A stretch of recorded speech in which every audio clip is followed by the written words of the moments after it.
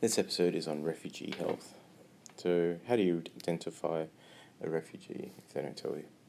Visa number will be 200 to 204, and you can look at country of origin and transit. Factors that might, prior to arrival, that might affect the health of newly arrived refugees include country resources, country infrastructure, limited access to medical, experiencing traumatic events and illnesses not common in Australia.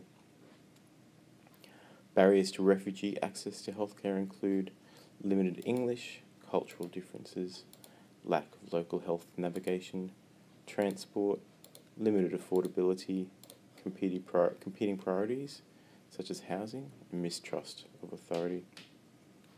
So there's medical examinations before entry to Australia, and they're the departure health checks.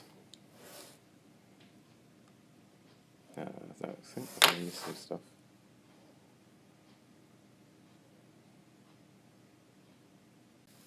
Skip it. The departure health check is a voluntary health check within 72 hours of departure for Australia. It involves physical exam, TB evaluation, rapid diagnostic test of malaria, treatment of parasites and infections, and MMR vaccine. Health follow-ups. The patient can have health undertakings, be red alerts or general alerts put on after they arrive in Australia. The Medicare item numbers relating to refugee health assessment are 701, 703, 705, 7070. Components of a refugee health assessment would include obtaining previous medical records, documenting patient consent, recording the health assessment, doing the assessment, billing and creating a management plan. The actual components of the health assessment are getting a migration history, psychological history, medical history, nutritional assessment, immunisation status, physical exam, investigations and management plan. The types of traumatic events likely experienced by refugees, including threats to their lives, forced separations from family, deprivation of human rights, scarcity of food, water, shelter, torture, and refugee camp and detention experiences. The psych effects on refugees include PTSD, depression, anxiety, somatization, cognitive impairment, psychosis, grief, and substance abuse. History and psych effects on refugees. The questions you could do are things like, how are you finding adjusting to Australia? And then asking specific questions about depression, anxiety, substance abuse. There are reasons that refugees might refuse counselling, and they are re-traumatisation, having other priorities, having stigma about mental illness, concern over confidentiality and not at a stage of readiness to discuss. They might need catch-up immunisations, and the catch-up immunisation schedules can be found on the immunisation website or immunisation calculators. 5 routine tests for infectious disease recommended for refugees include malaria, TB, HIV, Hep B and Hep C, parasites, syphilis, chlamydia, gonorrhea, H. pylori.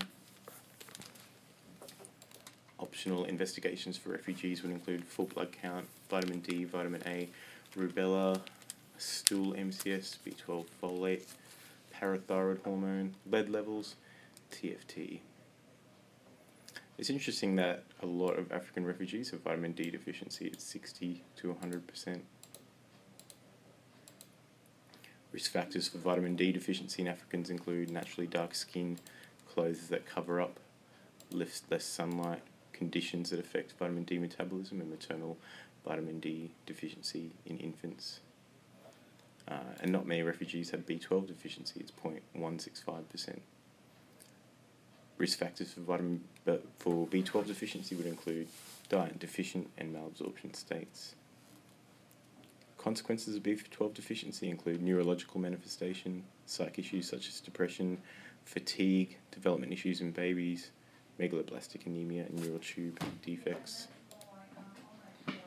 Are you not ready? What percentage of B12 deficient people go on to have anemia? It's not much. Can't use anemia as a marker of B12 deficiency. Access to an interpreter is through the doctor's priority line. Clinical features of schistosomiasis are weight loss, cough, hematuria, lymphadenopathy, hepatosplenomegaly with a heavy parasite load, and eosinophilia. Investigations in schisto include doing a renal tract ultrasound. Treatment of schisto is with praziquantel. Features of strongyloides are recurrent abdo pain, weight loss, skin, cough, and you can get viral arthritis. Diagnosis of strongyloides is through stool PCR for larva, eosinophilia, and strongyloides serology. Treatment of strongyloides is with ivermectin and albendazole. Morphological markers used to estimate age include arcus senilius, alopecia, skin elasticity, OA, gingival shrinkage, cataracts, and kyphosis. You can use history to estimate age, so discuss life and significant events in relation to that, and use documents such as letters from family members, ration cards, newspaper articles, and statements by community members.